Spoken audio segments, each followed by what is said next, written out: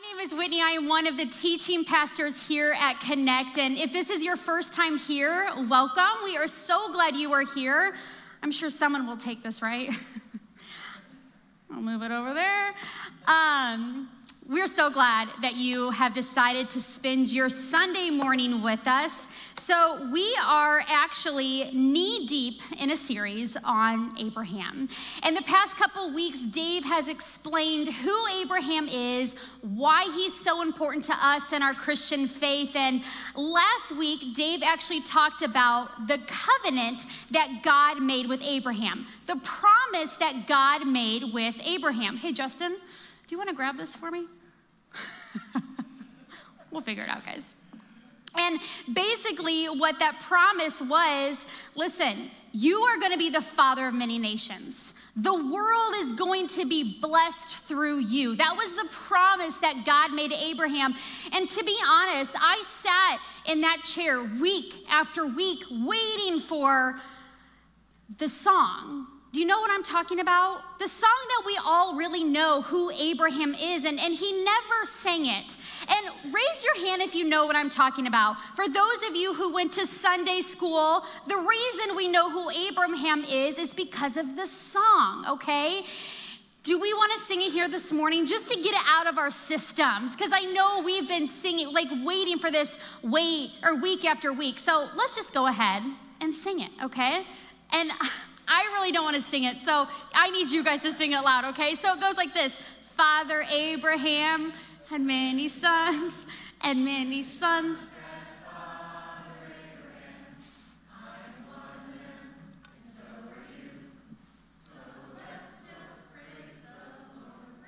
Okay, and then we do the right hand and the right leg. There's more to it. But that is the reason why most of us know who Father Abraham is. And I know a lot of us ladies were sitting there last week thinking, okay, that promise sounds awesome, but I don't think Abraham can do it on his own. He needs help from not only God, but he needs help from someone else. And he needs help from his wife, Sarai. So her name will be eventually Sarah, but until that, I will go over that. Her given name at birth was Sarai. And there's this biblical principle, it's called the first mention. So when the Bible says, introduces you to someone for the first time, they will tell you, okay, this is something you need to know about this person, this is important, and this is how we get to know who Sarai is. Now, if I was to introduce my husband, I would say, listen, this is my husband, Jeff. We've been married for almost 13 years. We're high school sweethearts. We have 2 kids together. We like to hang out with family and friends.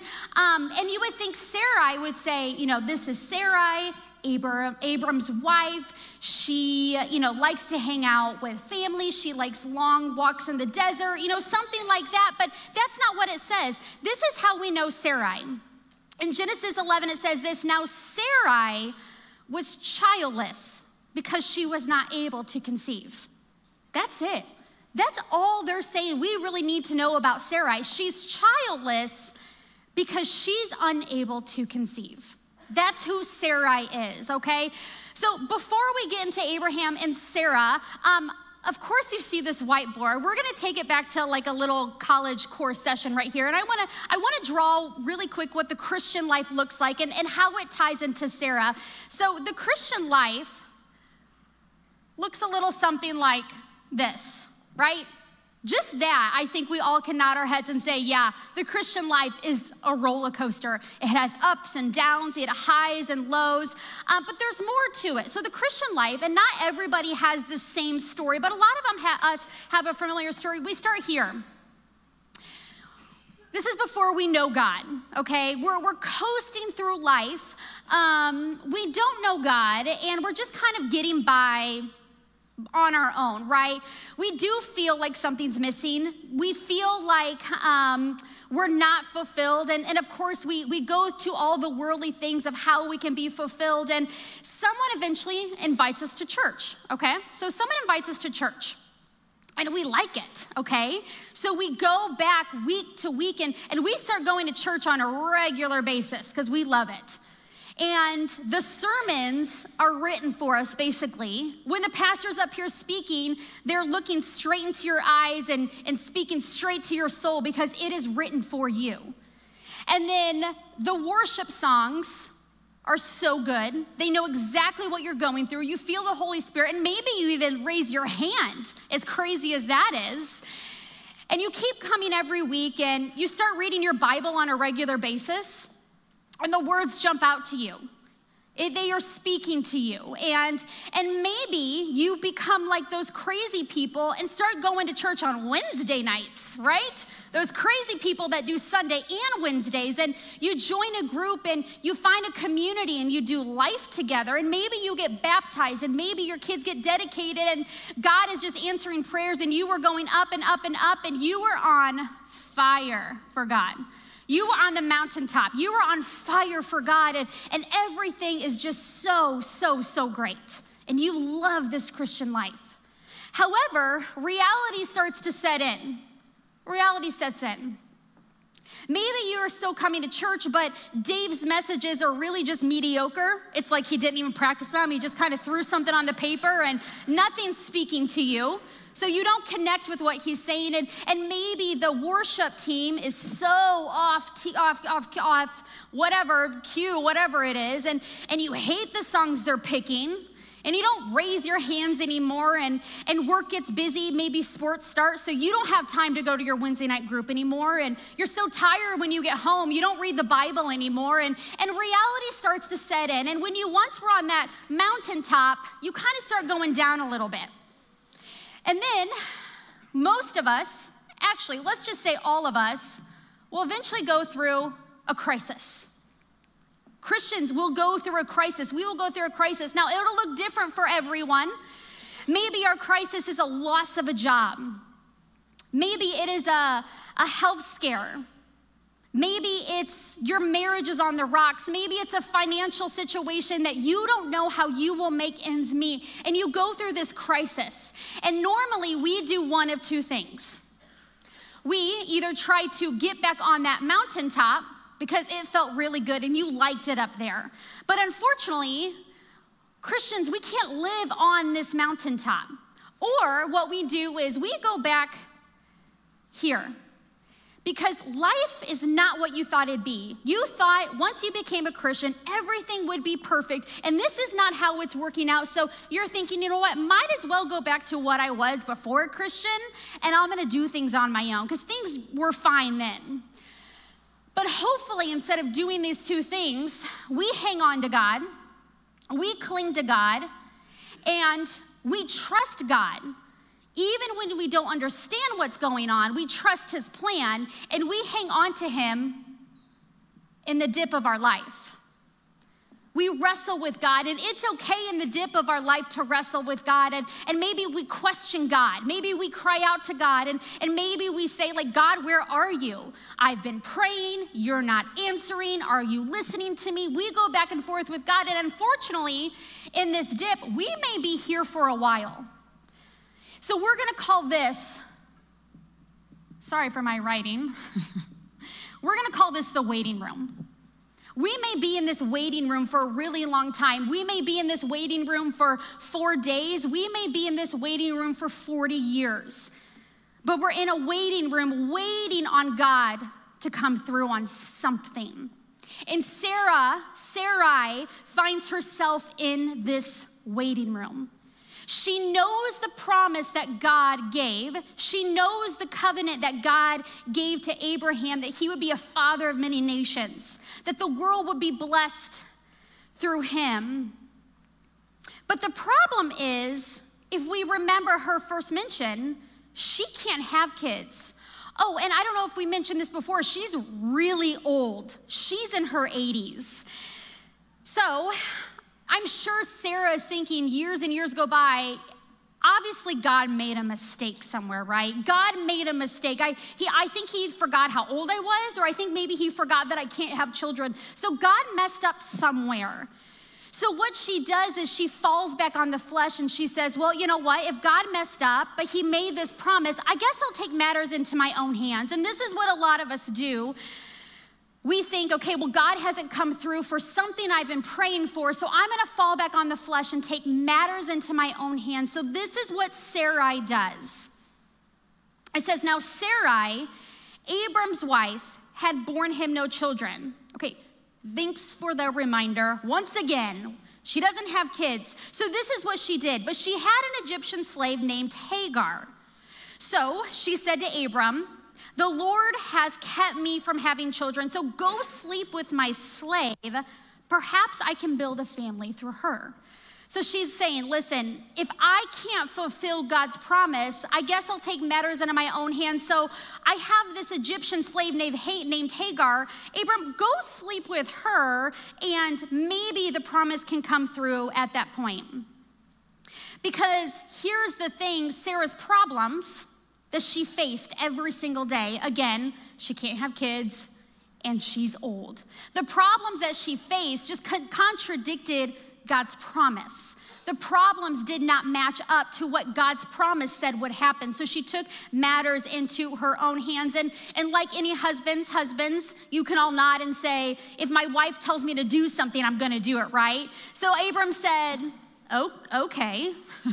So Abram said, okay. So Abram agreed to what Sarai said. So after Abram had been living in Canaan for 10 years, Sarai, his wife, took her Egyptian slave Hagar and gave her to her husband to be his wife.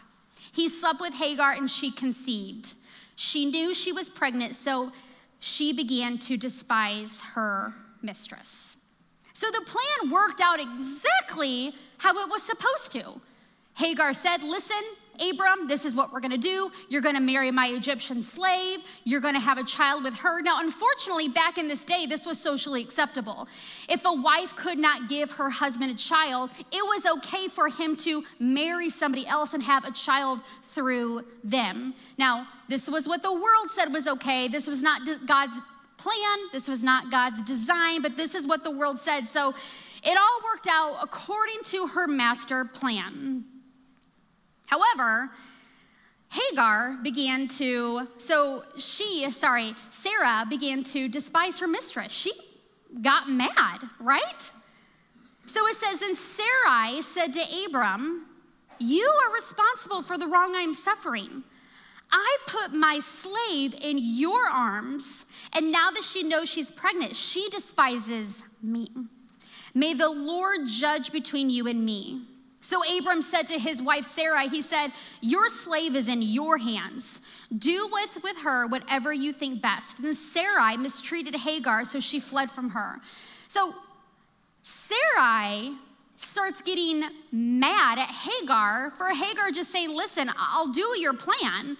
The plan happened and Sarah's like, not in my house. I don't like you anymore. So she started to mistreat her Egyptian slave so much that the slave Hagar fled. She's like, I don't need this. I'm not dealing with this. I'm leaving. So Hagar fled. I'm not sure where she went, but somewhere along the way, an angel of the Lord appeared to Hagar.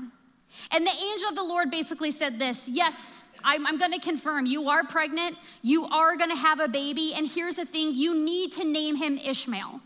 You need to name him Ishmael. And I'm just going to tell you, he's going to be a wild donkey of a man. Whatever that means. He's going to be a wild donkey of a man. Oh, and not only that, his hand is going to be against everybody, and everybody's hand is going to be against him. And he's going to bring a lot of hostility to your family. I mean, can you imagine what Hagar's thinking at this time? Great. Not only did I say yes to this thing that Sarai made me do, but now I'm going to have a wild donkey of a child. So she eventually came back. Hagar eventually came back.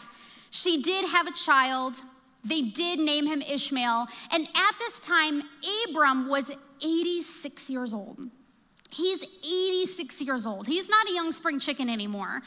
So then literally the next line in the Bible, it says that Abram is 99 years old. So that means 13 years have passed and nothing has happened with God's promise. So I'm sure they're thinking at this time, well, I guess we did it. I guess what we did on our own fulfilled God's promise. But the thing is, God appeared to Abram again. And this is when he named him Abraham, the father of many nations. And he also said this. He says, As for your wife, Sarai, you are no longer to call her Sarai. Her name will be Sarah. I will bless her, and will surely give you a son by her. I will bless her so that she will be the mother of nations. Kings of people will come from her. So God is saying, listen, my promise still stands. When I say something, I'm going to make it happen. My promise has not changed. You will still be the father of many nations. Oh, and it will be through your wife, Sarai, which you now must call her Sarah, the mother of many nations. At this point, Abram falls down and starts laughing. It says, Abram fell face down.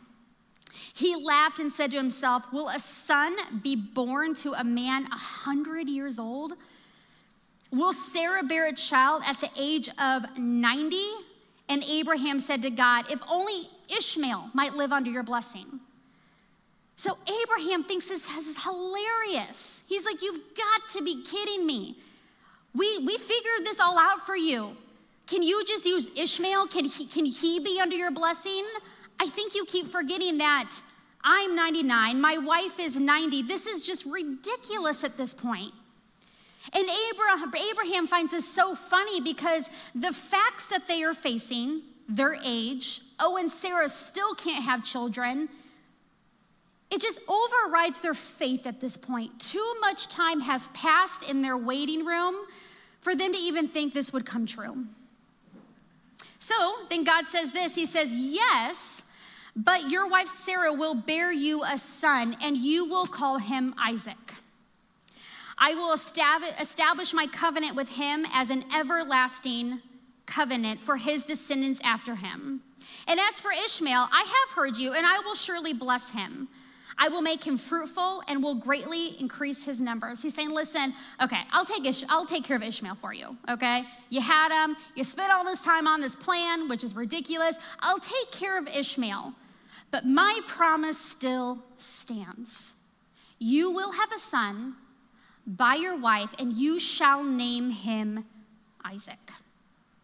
More time goes by. They're in this waiting room longer and longer and longer. And again, it's getting more ridiculous at this point.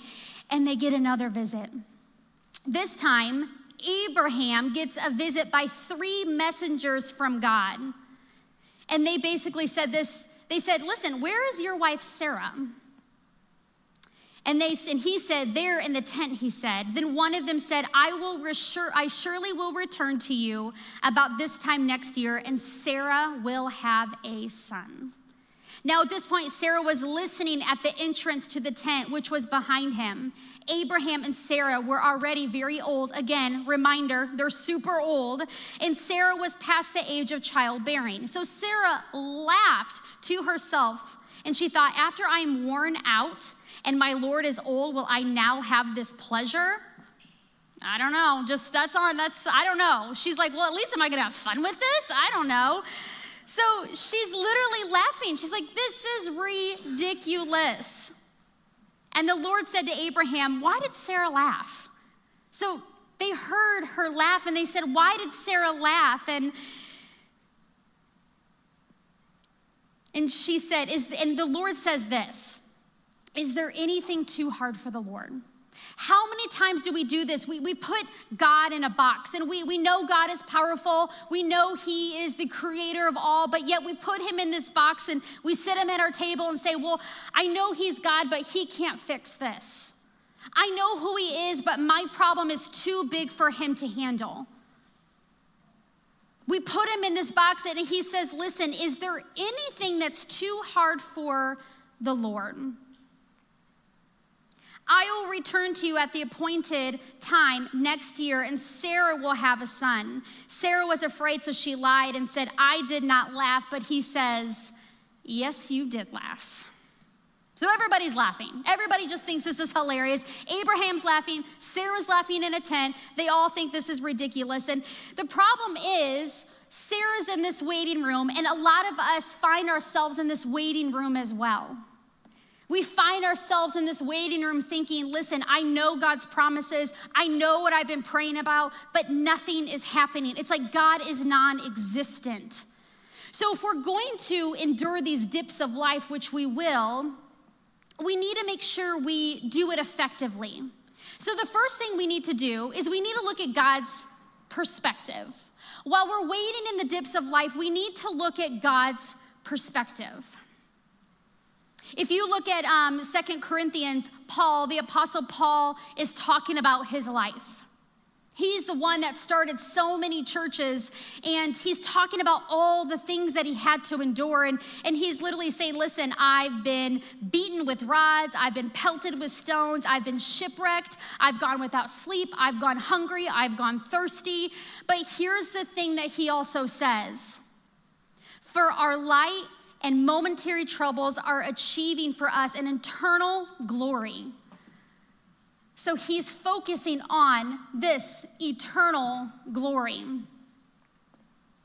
that far outweighs them all. So we fix our eyes not on what is seen, not what we see in the waiting room, but what is unseen, the eternal.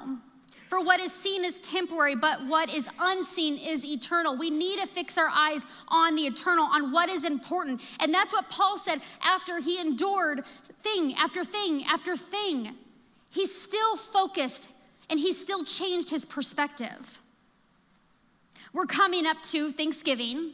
You guys, there is a holiday of Thanksgiving. For those of you who are going straight to Christmas, let's not forget about Thanksgiving. It's just as important. But we're getting to this holiday of Thanksgiving, and this is where a lot of us just kind of slow down. We spend time with friends and family, and we talk about the things that we're thankful for. We talk about the blessings of our lives, what God has done for us, and all the things that we've been grateful for throughout the year. And that's changing our perspective. So we find family dinners very important. So whenever we don't have something going on during the week, we are always at our dinner table with our family. And my son, Finn, he gave me the best Christmas present last year. It's this little jar, and in the jar is conversation questions, and we've had it on our table ever since Finn brought it home last year for Christmas, and we pull these out every dinner. We may talk about one, we may talk about 10, but the questions are, what made you smile today? What did you learn today? How did you help someone today? And we go through these questions at our dinner table because it helps change our perspective of the day, rather than today was hard, I did this kid was mean, or I forgot to study for a vocab test, whatever it is. We get to focus on the importance and change our perspective. And that's what we need to do in the waiting room, just what Paul says, focus on what is unseen, the eternal. The next thing we need to do is have patience, which is so hard for, I'm sure, all of us. We need to have patience, and unfortunately, we don't like waiting. This is why we have Amazon Prime. This is why we have Instacart and DoorDash. We don't like to wait. When we want something, we want it now. So what do we do in the waiting? Well, when we got to learn to have patience. So how do we learn to have patience? Well, some things we can do is we can write down the promises of God. There's over 7,000 promises of God in the Bible. Let's focus and write those down in our waiting room. We just finished a hurry season or a hurry series. I feel like we are still talking about it as a staff, our hurry series, because it's something that we've been intentional of slowing down and having the silence time and Sabbath time. And this is something that you can do in your waiting room while we're working on our patience, is having the silence time. Get to know who God is during this time. This is the time that we can learn that God is sovereign and control of our things, and his time is different than our time, and his time is much better than our time. And this is where we learn that God has a plan for our life. This is the time in the waiting room when we're working on our patience. We need to lean on God, ask for God's strength, and realize that we need to have a dependence on God. The problem is, Christians, we just want to keep going up and up and up. We want to just always live our life on this mountaintop. We always want to be on fire for God, but unfortunately, that's just not how the Christian life works. And we can see that throughout the Bible. Joseph had dreams of what the future would withhold for him. And Joseph had to wait over 10 years for those dreams to happen. God told Moses that he would get his people, the Israelites, out of Egypt and take them to the promised land. But unfortunately, they spent 40 years in the wilderness. They spent 40 years in their waiting room. And also, there was the promise of the Messiah to Israel in the Old Testament. They knew this Messiah was coming. There was this promise of the Messiah, but they waited 400 years in the waiting room. So we got to learn to have patience. The next thing is we need to learn perseverance. Perseverance. We can't just sit there, stay stuck, and stay stagnant in our waiting period. God will build perseverance in our life. So I used to be a waitress years ago in my early 20s as a first job, and I was terrible at it. I hated waitressing, but it was good money, so I stuck with it. But how many of you have waited tables, waitressing, waiting? It is a hard job. It's a very, very hard job. And but the problem is, so what do you do when you're waiting for the food? Okay, you're waiting on the food. You don't just sit there and twiddle your thumbs. No, you stay busy. You maybe fill their drinks or grab the dirty dishes, but you keep busy. A good waiter will keep serving and keep encouraging while they're waiting for the food. And as we're waiting for God's promise, we need to be doing the same thing. We need to keep praying. We need to keep serving, keep giving, keep believing, because God will build your maturity here. He will grow you here, and you will persevere in this waiting room. So if we look at the life of a Christian, Jesus basically had the same life as well. So he started here at the age of 30, and he started his ministry. And he did his ministry for 3 years, and he did great things. I mean, he made water into wine. He fed the 5,000. He raised Lazarus from the dead. He made the blind see and people walk, and he just made disciples, and things were going up and up and up for him in his Christian ministry. But then something happened while he was on the mountaintop. People went against him. The religious leaders went against him. Judah betrayed him. Peter denied him. And then there was this moment in the Garden of Gethsemane where he prayed and cried out to God and said, God, will you just take this cup from me? And he got into this dip where he hung on the cross and he was mocked and beaten, and he then was in a waiting room for 3 days. Jesus found himself in a waiting room for 3 days. But he was raised because he could not have the eternal, he could not have the crown until he experienced the cross. So Jesus' life is so similar to ours. He was in the waiting room, but he couldn't have the crown until he endured the cross. So unfortunately, we can't dictate how long we're in this waiting room as much as we try. But we need to surrender our control to him because he knows better. He has a plan for our lives. In Jeremiah 29:11, it says this. He says, for I know the plans I have for you, declares the Lord. Plans to prosper you, to not harm you, plans to give you a hope and a future. And unfortunately, in this waiting room, this is where the enemy wants you to give up. The enemy wants you to give up your hope here. The enemy wants you to say, listen, this is not what I had in mind. I want to go back here. The enemy wants you to give up on your marriage and on your financial situation or whatever your waiting room situation is. The enemy is saying, give up here.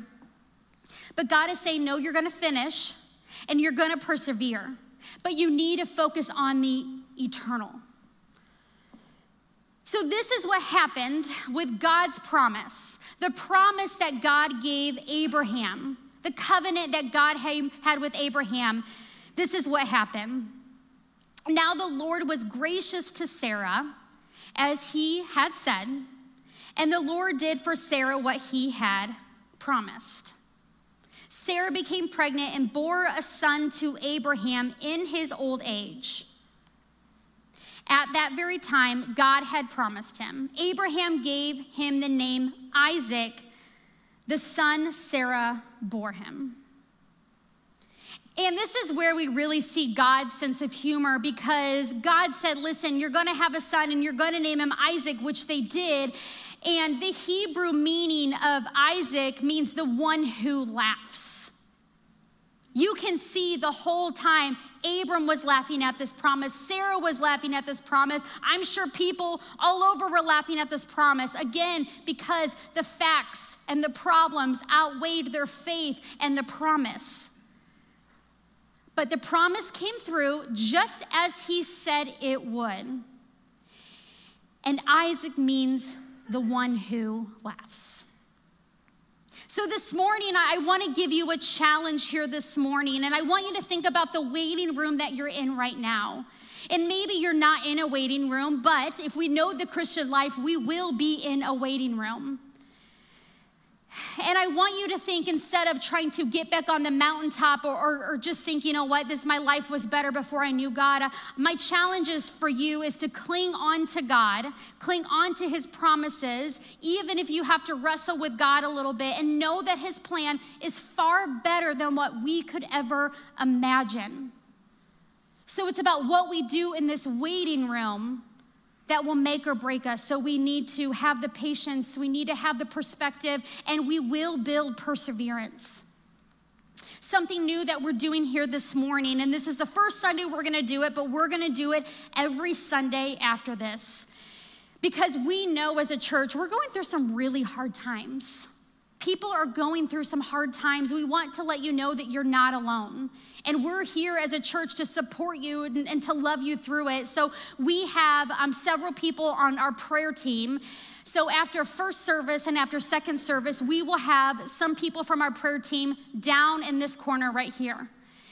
And if for some reason you feel like, gosh, this message spoke to me and I am going through a waiting season and I don't know where God's at, or maybe it's something else you're going through, we want to be there for you. We want to pray for you and with you and let you know, listen, as a church, you're not alone. So if you are needing that today or any Sunday going forward, you will find our prayer team right here in the corner just waiting for you, okay? So again, that's my challenge for here this morning, is just hold on to God in your waiting time, because I promise you, you will persevere. Let's pray. Lord, thank you so much for just giving us just your word, where we can read the story of the life of Sarah and Abraham and Moses and everyone and Joseph, knowing that we're not alone in this waiting period, that we don't have to go through this alone. We have you to go through it with, because you promised us that you would never leave us. You promised you would never forsake us, Lord. And we know when we're in our waiting room, you were right by us in the waiting room with us, Lord. So thank you for your word that we can cling on to as we just look at the hope every day that we have in you. Lord, I bless everybody here in this room, and as we leave here, just make us strong as we go through the waiting. We love you so much, and we pray this in your holy name. Amen.